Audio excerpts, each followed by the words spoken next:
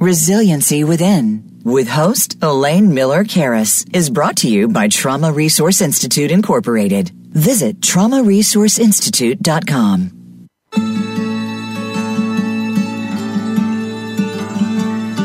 Welcome to Resiliency Within, featuring your host, Elaine Miller-Karras. In unprecedented times, our beliefs and well-being are put to the test. When we take the things we've learned in life and look at challenges in a whole new way, we learn to develop resiliency, which can then be used to promote healing and personal strength. Now, here is Elaine Miller-Karras. Welcome. I'm Elaine Miller-Karras, your host. And I also want to let you know we are also on Facebook Live at Resiliency Within. My guest today is Charlie Grosso. She's the founder and executive director of Hello Future, an international nonprofit working with refugee youth. Hello Future transforms the refugee youth experience from alone, stuck, and forgotten to connected and empowered so they can thrive anywhere. They accomplish this through an innovative education model based on the 21st century skills essential to succeed in today's rapidly changing interconnected world. So Charlie poses important questions as we think about systemic change to address the issues of our times, including the things that have happened recently in Afghanistan and the other events of the world. We have witnessed, as she calls, in vogue issues of the moment move to the background, often without real change occurring. Charlie asked some important questions. What if we told a different story, a story that showed us how we are all connected as outsiders, as the other, that alienations are actually our shared bond and our belonging? In another word, despite of our race, ethnicity, socio-economic class, we have all felt the sense of aloneness once upon a time. I certainly have, Charlie. I imagine you have as well. How would that affect the systems we design, the policies we write, and who is advocating for whom and for how long? And I want to tell you a little bit more about Charlie. First of all, she looks like she's like 20, but she has 20 years of experience. So you must have started at birth as an entrepreneur. She founded her own business at the age of 20. She went on to be a successful advertising photographer. She's traveled and toiled in over 80 plus countries, working as a writer, a documentarian, a filmmaker, and consultant specializing in strategic management and program design for social enterprises, tech media companies, and NGOs. She is an Edmund Hillary Fellow, a Kravis Leadership Moonshot Fellow. I love that word, moonshot, by the way, and a founding member of Plus Acumen's The Foundry. She currently serves as an advisor for a number of startups, including Pretty Deadly and Squawk Squad. And Hello Future is a culmination of her lifelong passion for innovation and social justice. I always like to say when we say passion, passion comes from the root word passos, which means to suffer. And so I think that whenever we start something, of course, that sometimes happens to us as well. So I would just want to say welcome to you, Charlie. And as we get started, what's on your mind today? What would you like to start with? I have a number of questions for you, but I'm turning it over to you. I'm just excited to be here with you, Elaine. Our first conversation when we met was as I said to you, it was such a gift. It was such a gift, and you're such a talented listener and interviewer, and I found our conversation went in all kinds of different directions. That was deeply moving and soul enriching. So I'm just happy to be here with you today. Well, thank you so much for your kind words. And, you shared with me part of your journey, and I want to ask you a little bit about that because Charlie, you are a Chinese American woman, but you have an Italian last name. How did that come about? It confounds many, and on paper, people think that I'm a man, understandably so. I had a very kind of challenging and traumatic upbringing. I am the only daughter, the only child, the only son, and kind of by Chinese cultural expectation, I was expected to be a boy, and I'm not. And that was a big disappointment all around for the family. And so my paternal grandfather, who kind of had the honor and privilege of naming me, in his disappointment, gave me a name that meant nothing. It was just a combination of sounds and it did not contain meaning.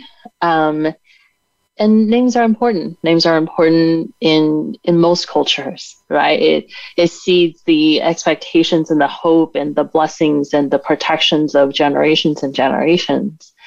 And that was kind of a spiteful thing that he did for a choice that I did not make. So as soon as I was able to read, I knew that my name didn't mean anything, right? All meanwhile, my cousins and school friends had names that just had so much hope baked into them. And then later, when my parents divorced and my father sent me away to America from Taiwan, because he was abdicating his responsibility as a father, he sent me to live with strangers and to America, to a country I didn't know and didn't speak the language. And it was just 100% foreign to me. I was a teenager at the time, and first day, upon arriving in America, I was shared a Post-it note that had 2 columns of names on it in alphabetical orders. I knew my English alphabet, so I knew it was in alphabetical order. And I was asked to pick a name. And I was like, I understand why I need an American name now that I'm in America, but I can't read, so you pick. They picked the first name in this alphabetical list. Again, not a lot of thought was given to this process. So now I had this other name that, again, didn't have much meaning to me. It kind of anchored this other moment of trauma in my young life. So when I was 19 years old, I'm now a sophomore in college, I decided that I was going to name myself. I was not going to answer every day to something that no longer had a positive meaning for me. So I wanted a boy's name. That was easy enough, right? It was this like act of like, you wanted me to be a boy. It was so important to you, and I'm not. So I'm going to choose a boy's name. I will be this person, right? So Charlie came to me easy enough. And then now it came to time to choose a last name, which was just, actually was a little bit more complicated because I didn't really know what to pick. I wanted something to be meaningful, but, like adopting the last name of a writer that I admired seemed also a little awkward.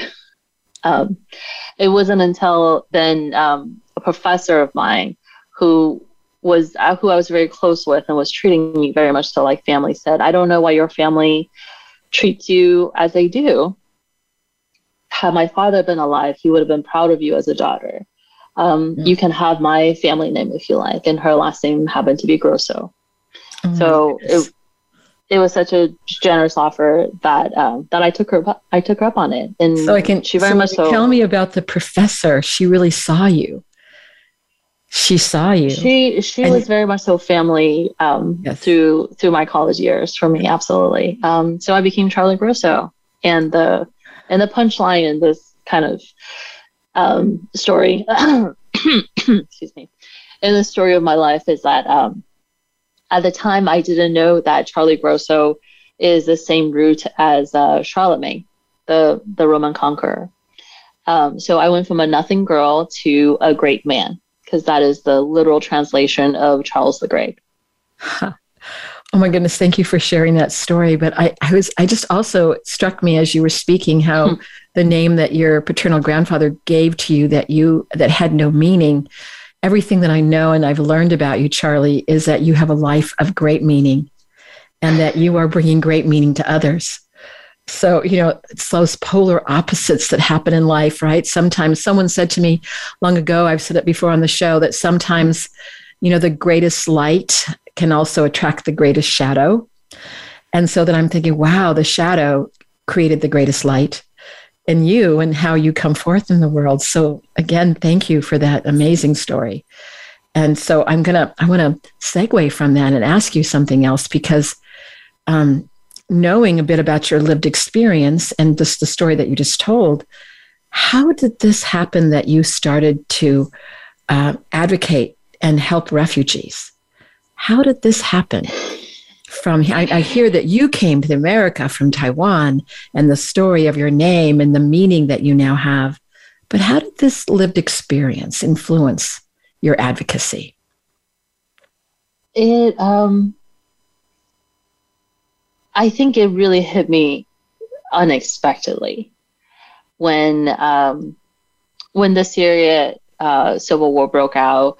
I was a photographer. I've been a career-long photographer by then, creative director, right? I had a career in that profession, right? And at the same time, so the kind of the easy connection to make was to go cover it as a war journalist, right, as a documentarian. But that didn't quite feel right. I was devouring coverage of the Syrian crisis at the time, and I just really felt this pull in my soul, if you will, right? I felt like I could understand what it feels like to be alone, stuck, and forgotten in this world, right? To be sent somewhere where there is no help, right? Where you didn't speak the language, where everything is foreign, and you're just stuck there, and you're so ripped from the life you knew once before, not by choice. I felt like I could understand that, transcending this kind of geopolitical designation of being a refugee, transcending the socio-economics, transcending the ethnicity and the religion, and even the context of like why the Syrians were being displaced. That feeling, right? The feeling I knew in my bones. And I know that most of us do. One time or another. And, you say that, and maybe you can go into, you just gave somewhat of an explanation, but maybe you can tell us a little more about that, is that you make the statement, we all are refugees. Can you tell us a little bit more about that? In having been in the refugee work for about 6 years now, since the founding of Hello Future, it's really interesting because it's not a conversation that average Americans really want to get deep involved in, right? I think there's a surface level kind of an empathy. They're empathetic, they're sympathetic, but then I think we look away because the reality of it seems so frighteningly alien to what we know. Right. We don't know what it's like to be displaced. We don't know what it's like to have that kind of violence inflicted upon us, right? To flee in the middle of the night. We don't know what it's like to be stuck in a country with no resources and no legal status and not speak the same language and to be treated as if you're third-class citizens. So it's really uncomfortable. And so we start to look away. And then despite of our well-meaning and our good hearts, it gets hard to engage, right? And then I think the geopolitical context of it all also is challenging to wade through for an average American. And I think it's hard to help without us feeling that deep empathetic connection. And so if it's so removed from us, we may not see it. So we may not feel it in that way. Maybe, I don't know, there's like a helplessness about it too, that even if we did know about it, we just have seen and witnessed all the individuals from Afghanistan in the airport trying to leave Afghanistan. And I understand they're in different parts of the world and they're at military bases and American military bases. And now what? And so it's really out of the news right now, right? We have different things in the news today. And so, but then that doesn't stop. In fact, that is actually their suffering and their journey in the terms of that alienation that you're talking about is just beginning. I can't imagine, just having raised 2 children, if I had 2 small children and I'm someplace where I don't know where I'm going or what kind of future could be in store for me, or if there's even any future at all, which, I can sense myself that wonder, like, okay, how can I help? So that I'm just wondering. So when you see that, so I know that you created a nonprofit as a result of that. So please go on. That was kind of just my thought about what you were saying. So I think instead of being inundated, right, and made helpless in the light of the geopolitical context, the logistical nightmare that, that confronts refugees every day, right? What if we just set that aside and talk about what that experience is as a human, right? You know what it's like to be alone. I know what it's like to be alone, right? I believe everyone who's listening right now at one point in time have felt alone. Absolutely. It doesn't matter. I also know at the same time, I've had advantage where I haven't lived in a war-torn area of the United States. I also have had financial, means, so that I've had definitely I've had a world of advantage and privilege. And I know that's not the case for everyone. Right. So if we can connect to that experience on that emotional landscape, right, what it feels like to be alone, stuck, and forgotten, even if for us it was a temporary existence, right? Even if it only lasted an hour, a day, a month, right? But if we can relate to that space, then could we perhaps then relate better to the refugee experience, right? Instead of trying to connect on the understanding and the geopolitics of it. And so then there can be the result of that. If, tell me if, please correct me if this is not the correct thinking from your perspective, but then that if we do that, then we can have a felt sense of empathy. And if we can have that felt sense of empathy, then how does that translate into how we go forward in the world, not only in our own life, but how do we reach out to others? Absolutely. Right. Absolutely. If I know what it feels like to be you for just a second, no matter how many things that on the surface is in the way of us being the same, right? Be it from privilege, be it from race, be it religion, be it gender, be it geography, be it, the designation of citizens versus refugees, right? Or even immigrants, right? Legal or illegal, right? Documented, undocumented. But if I know what it feels like to be you as a person, because we know what it feels like to be in this set of feelings that nobody enjoys.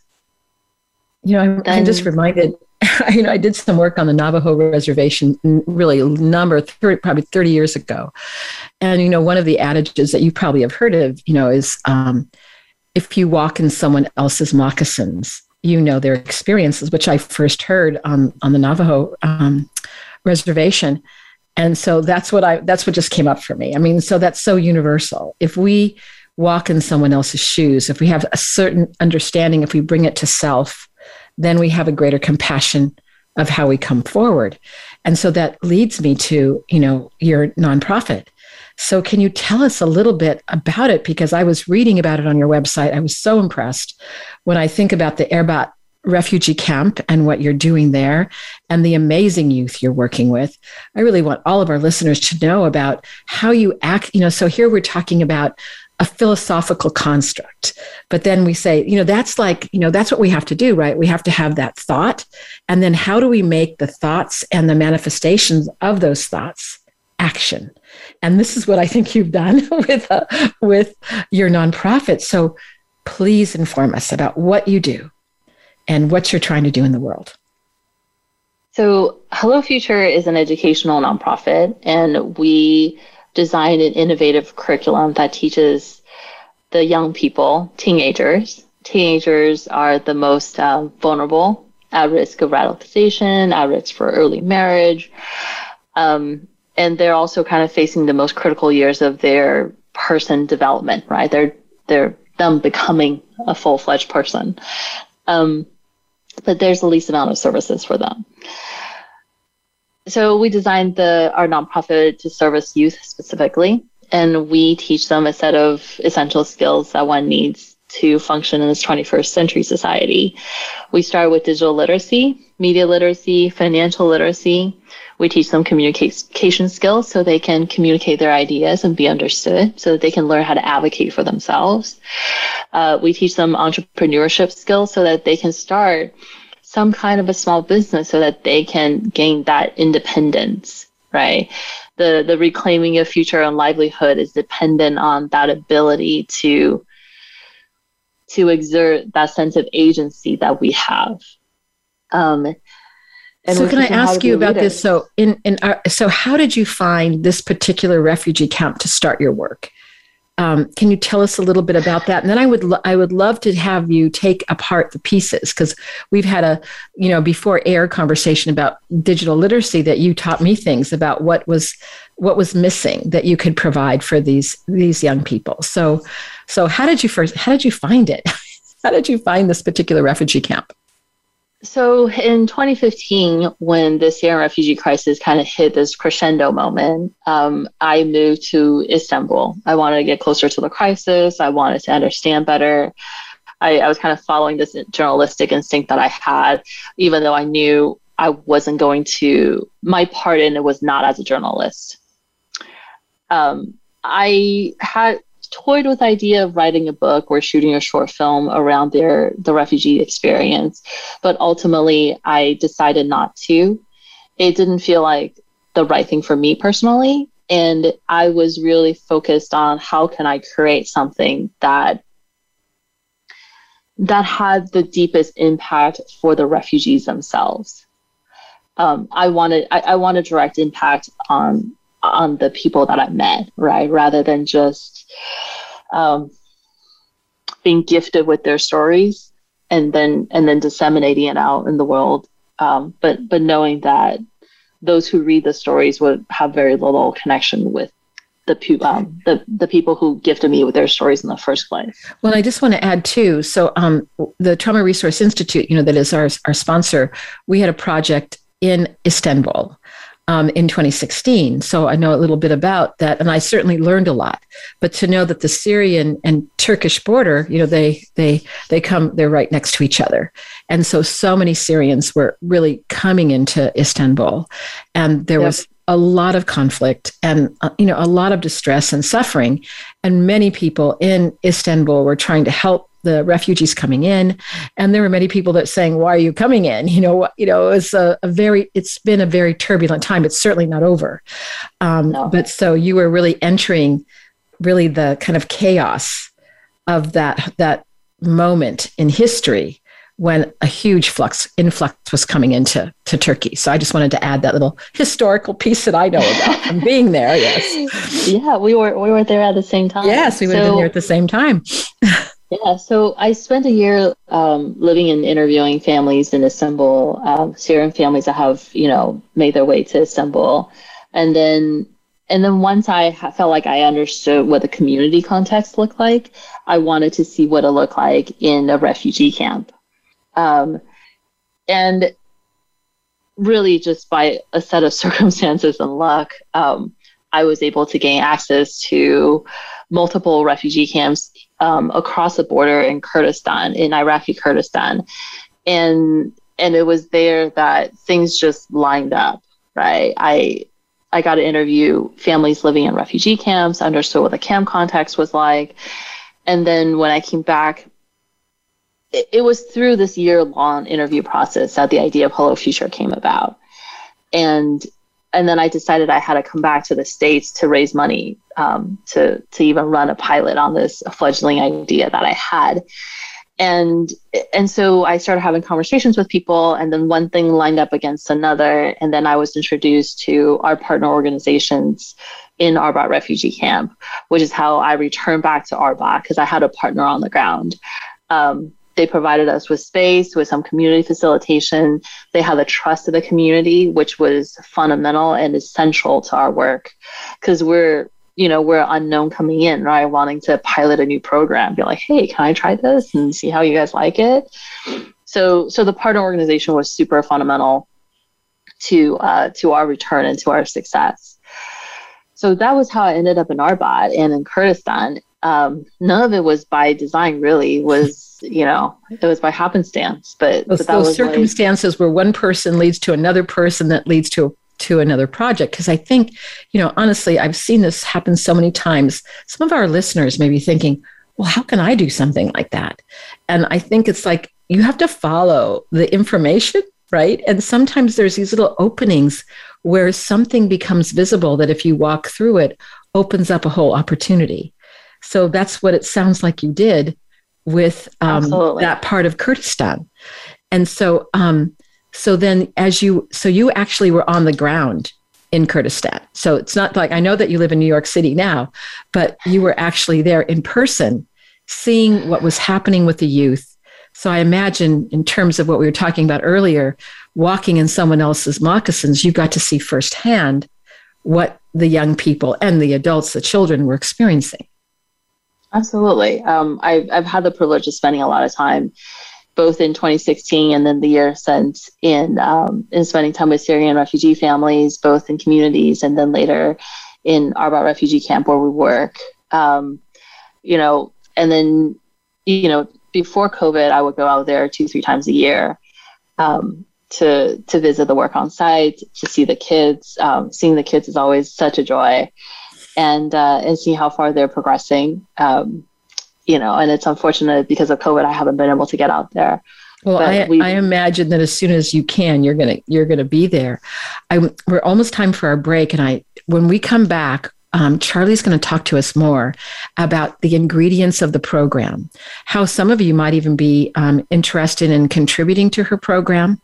But we really want to hear some stories about what the outcomes have been from some of her interventions as well. So she's going to share some stories with us, as well as giving us a little bit more information about the ingredients of it. So we will be back in just a couple minutes. And when we come back, Charlie Grosso will tell us more about her amazing organization that she started and the work that she's doing with adolescent refugees in Iraq.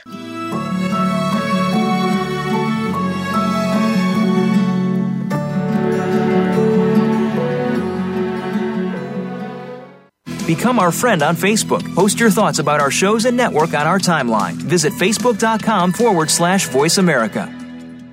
The Trauma Resource Institute is a nonprofit organization cultivating trauma-informed and resiliency-focused individuals and communities worldwide. Our mission is to take people from despair to hope. We believe in a world where every child and adult has the capacity to recover from highly stressful and traumatic experiences. Check out iChill, our free app that helps you learn the wellness skills of the community and trauma resiliency models.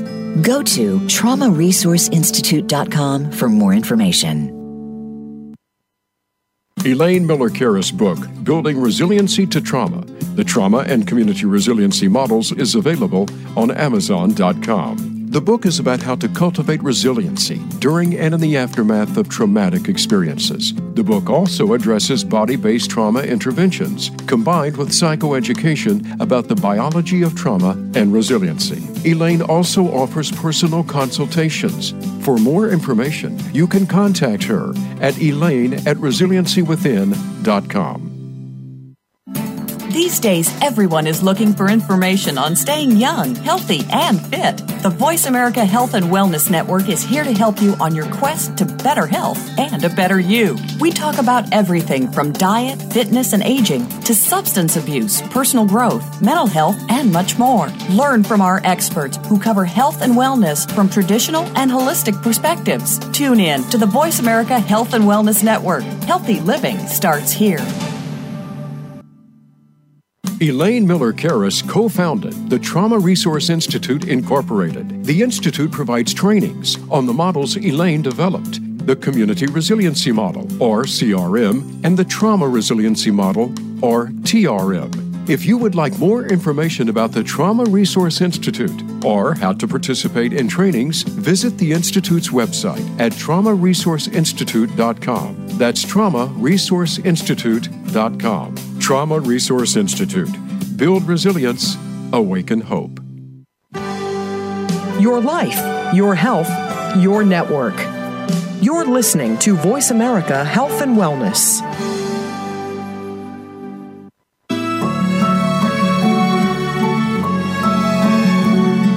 This is Resiliency Within with Elaine Miller-Karras. To reach the show during our live broadcast, please call in to 1-866-472-5792. That's 1-866-472-5792. You may also send an email to elaine@resiliencywithin.com. Now, back to this week's show.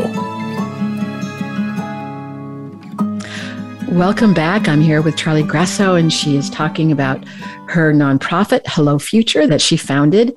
And she's going to tell us a little bit more about how she works with the young people who are refugees in Kurdistan from the Syrian challenges that world has been experiencing for a number of years. So Charlie, over to you. Tell us more about what you learned about working in the camps and how you've put together the program that are helping the youth. And also if you could kind of interweave in, because you're in one camp, but I know that's not the only camp you plan to be in. This is something that you're hoping will spread to many places in the world. So over to you. So I'm, interviewing Syrian families, both in community and in the refugee camp. Now that I know, a book or a film is ultimately not what I want, what was the right path for me out of this experience. And that I wanted to create something that was going to have a longer lasting impact on the refugees themselves. So prior to this, I've done a bit of work in technology, and I was an early adopter to a lot of new platforms, right? So this is 2015, 2016. And I was really curious about the refugees' relationship with technology. In the Middle East, mobile phone penetration is high. It's about 1.1 per person, which means that almost like every other person has like two phones, right? They will have a smartphone and then kind of a basic dial-up mobile phone. Refugee families were not any different. Every family I interviewed had at least one mobile phone. Whether they had a smartphone or a regular dial-up mobile was a matter of socioeconomics, right? But a heads of household always had a phone. And at the same time, I was reading reports about how phones were often the only personal belonging that they carried with them besides their clothes as they escaped Syria. And then the United Nations had put out a report saying that they were finding globally refugees were spending upwards of 33% of their limited disposable income on connectivity, as in they're paying. Oh my goodness! So 1/3 income. Oh my gosh. That's a tremendous amount of money to spend when you don't have a lot of money to start with. So everything here tells me that the mobile phone and this connectivity was really important to them. So then the questions becomes, what did you do with it? And so I would ask the family, I would say, hey, do you have a mobile phone? They're like, yes, I do. And they bring it out and they show it to me. I'm like, that's great. Awesome. Right. Like, what did you do with it? I would ask. And they say, oh, I'm on Facebook, WhatsApp, and Instagram. I was like, hey, that's great. I am too. Right. As am I. Right. What else did you do with it? And then on that third question, they would get stumped and they'd be like, what do you mean? What else I did with it? Like, what else do you do with your phones other than Facebook, Instagram, and WhatsApp? And they're not really sure what I'm asking. And they're like, what do you mean? That is all I do with it. I was like, okay, that's cool, right? That's cool. And now the parents will want to talk to me about their kids' education and how worried they are of it. Prior to the civil war and the conflict, Syria had the highest literacy rates amongst all countries in the Middle East. It was at 86%, on par with the United States. The Syrians was as literate as Americans. Syria also had the highest girls attending school percentage across the region as well.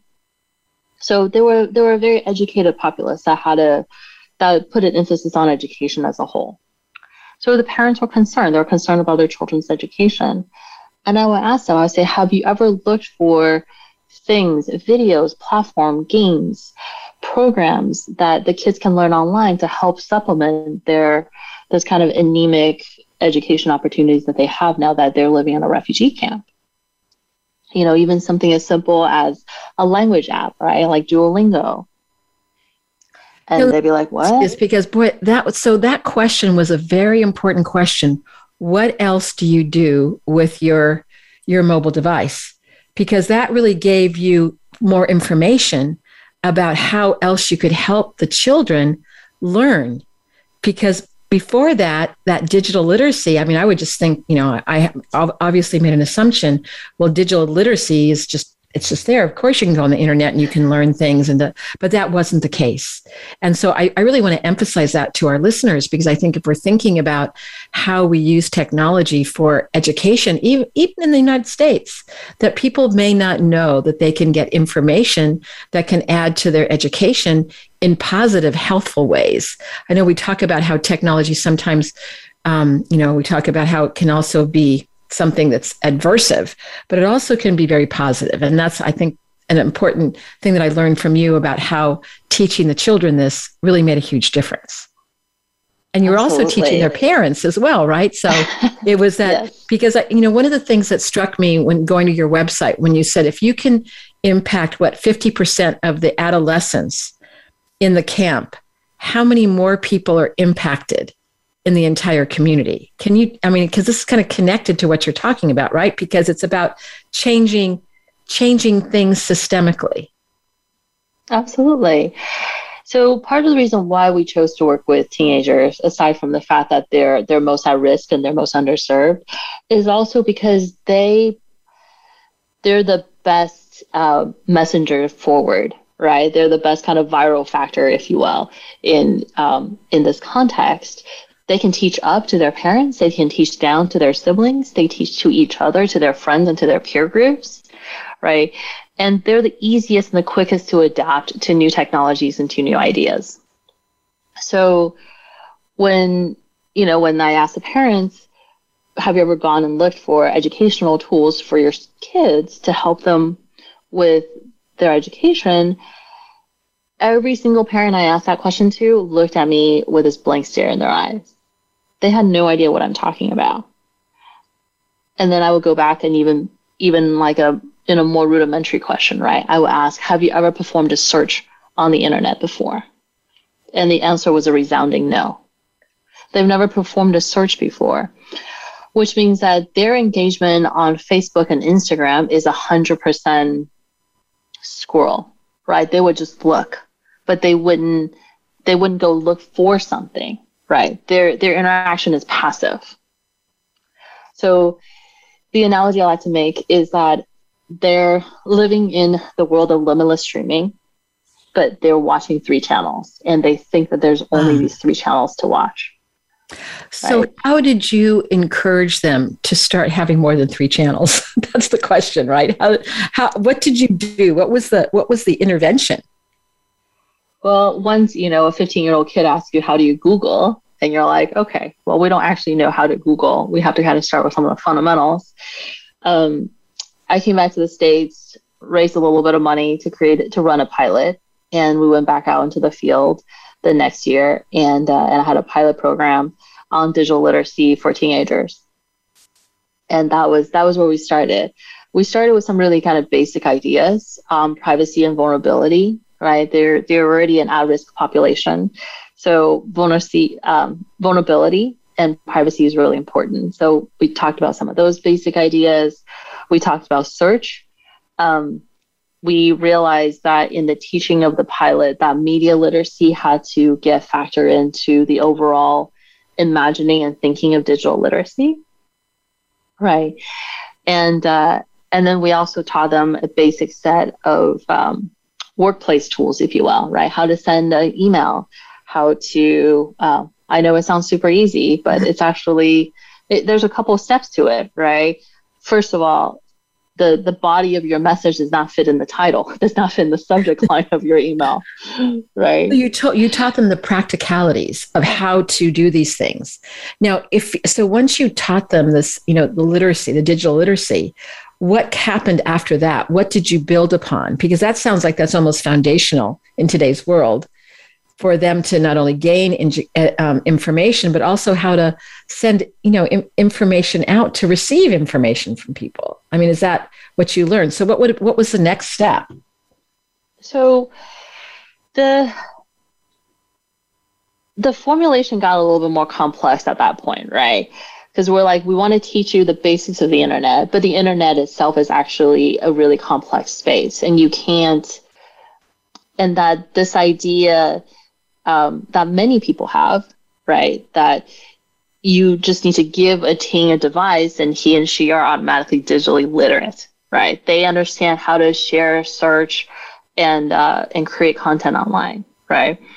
But that's a little bit of a red herring, because a kid can click like on a platform does not mean that he or she understands the complexity, what is happening here, right? So some of the simpler things that are immediately apparent is, how is their data being shared, right? Why is this platform free, right? What part of my information and my data that is being mined and used that makes this platform free for me, right? Those are not things that a teenager would automatically think about. No, but I think that you're also talking about systems thinking. You were trying to help them, saying this is this, but this is also connected to a larger picture. 100%.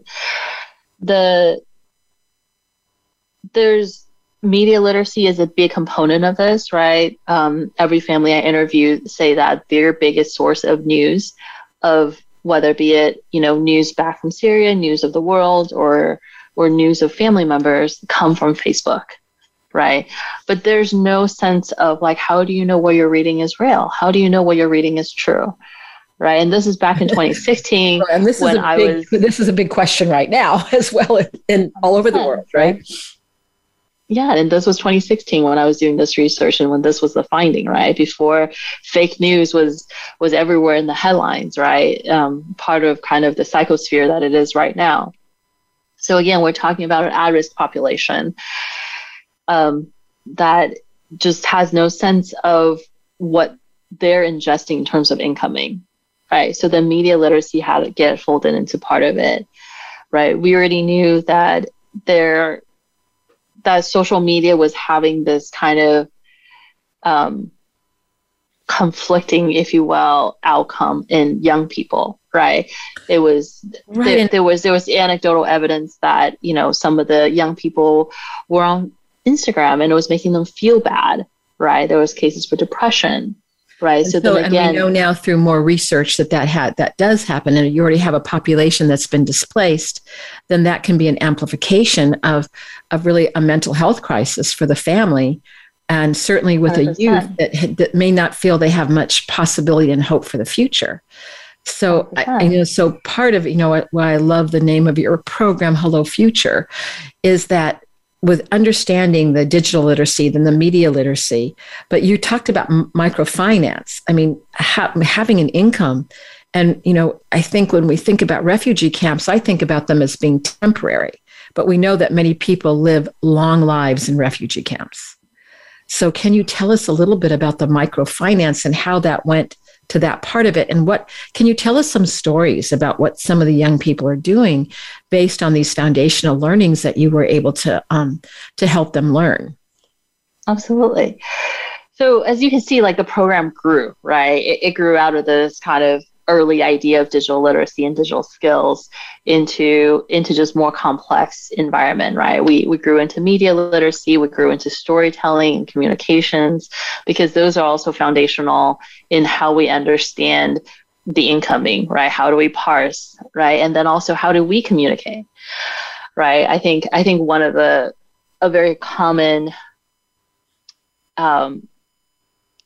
shared experience amongst teenagers worldwide is that they have so much to say, and yes. They feel like, they often feel like they're not being listened to, right?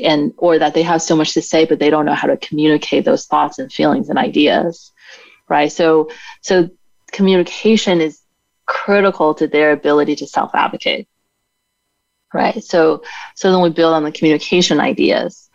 And then ultimately, I'm sure as you talk about trauma and resiliency and healing, hope is part of that too, right? But hope is a fire that we have to tend, right?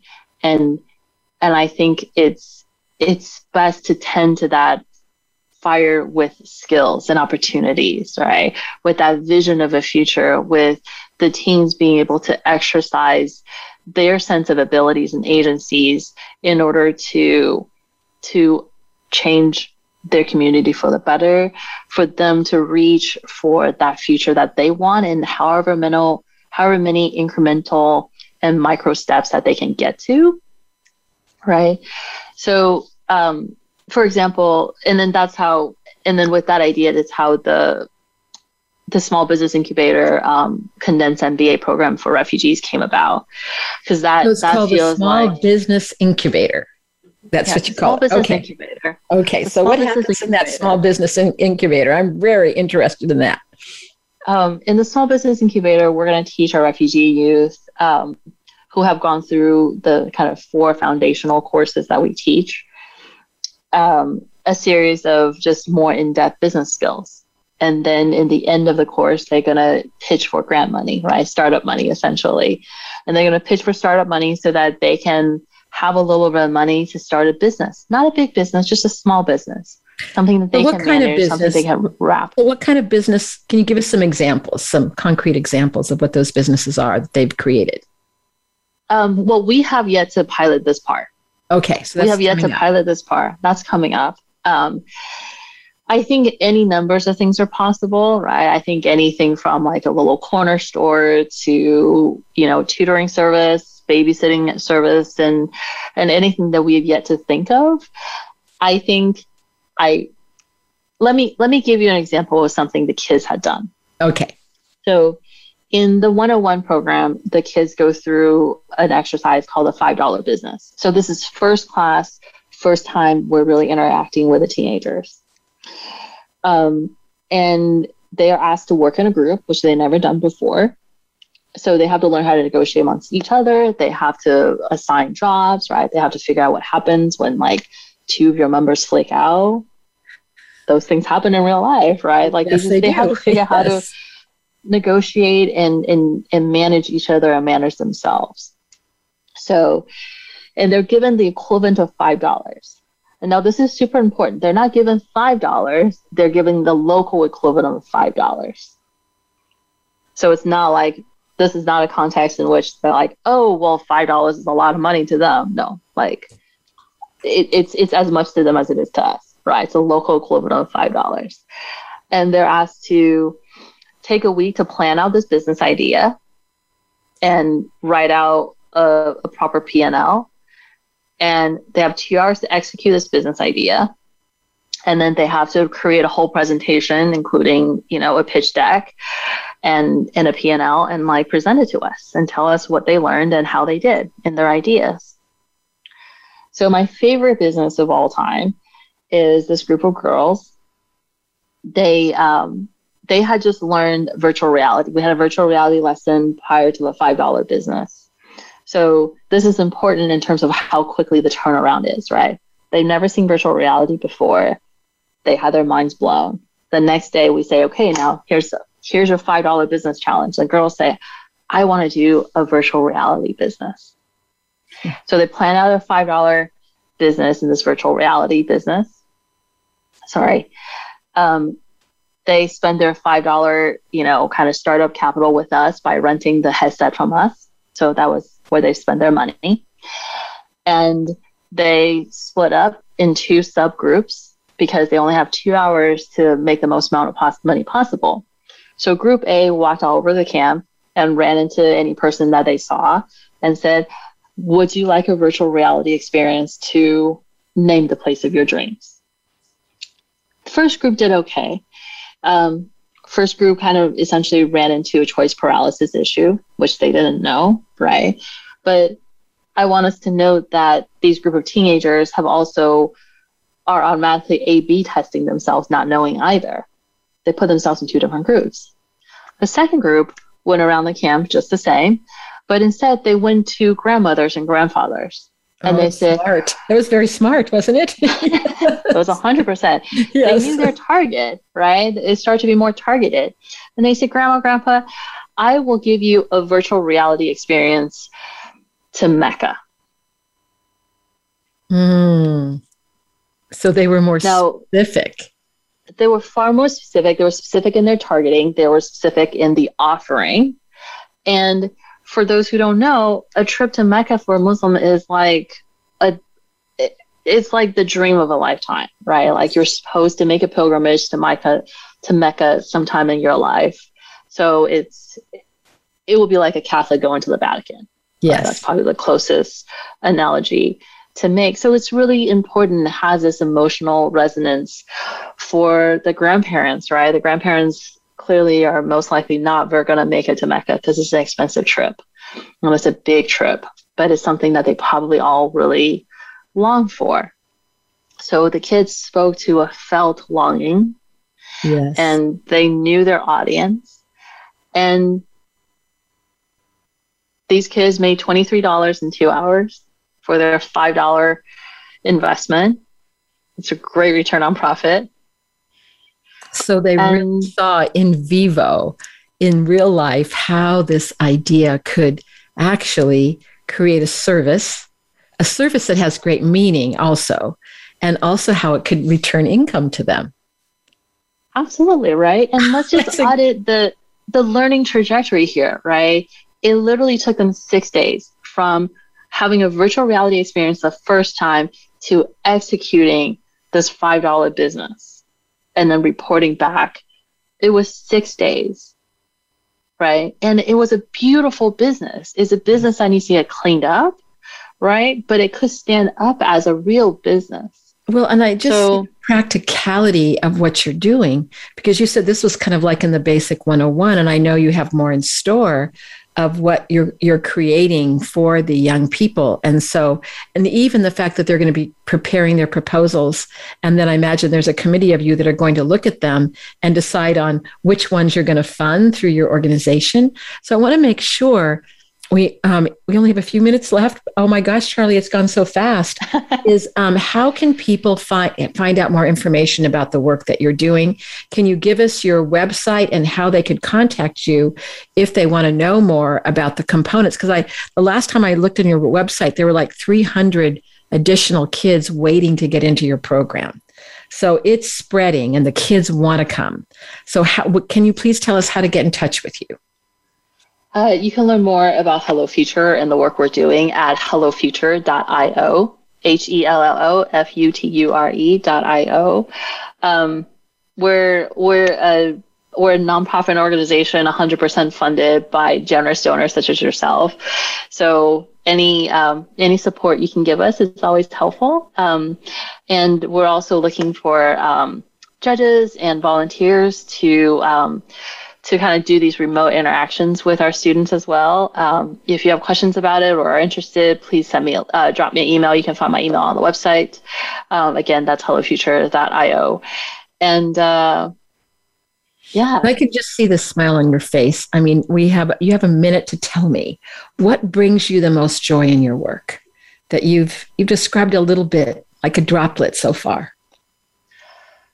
Seeing these kids realizing the power that they have, their potentials, and then feeling like they have the tools and the skills they need in order to reach for those dreams.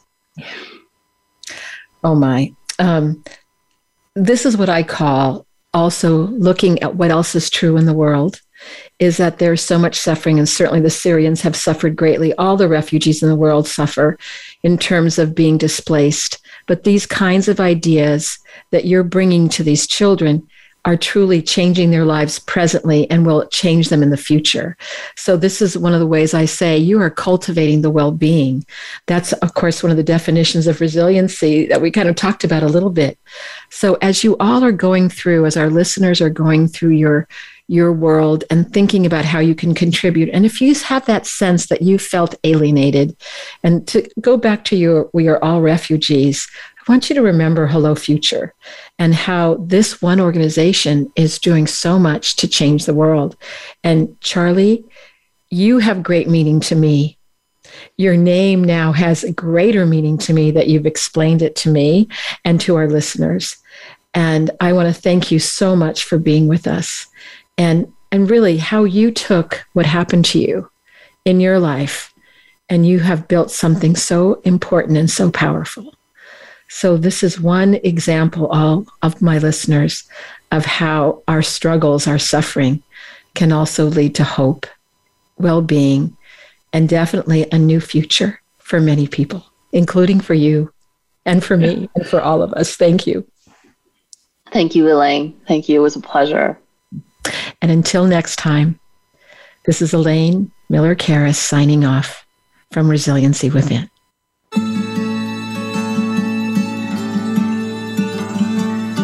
Thank you so much for joining us this week for Resiliency Within. Please tune in again next Monday at 4 p.m. Eastern Time and 1 p.m. Pacific Time for another edition featuring your host, Elaine Miller-Karras, on the Voice America Health and Wellness Channel. We'll talk again soon.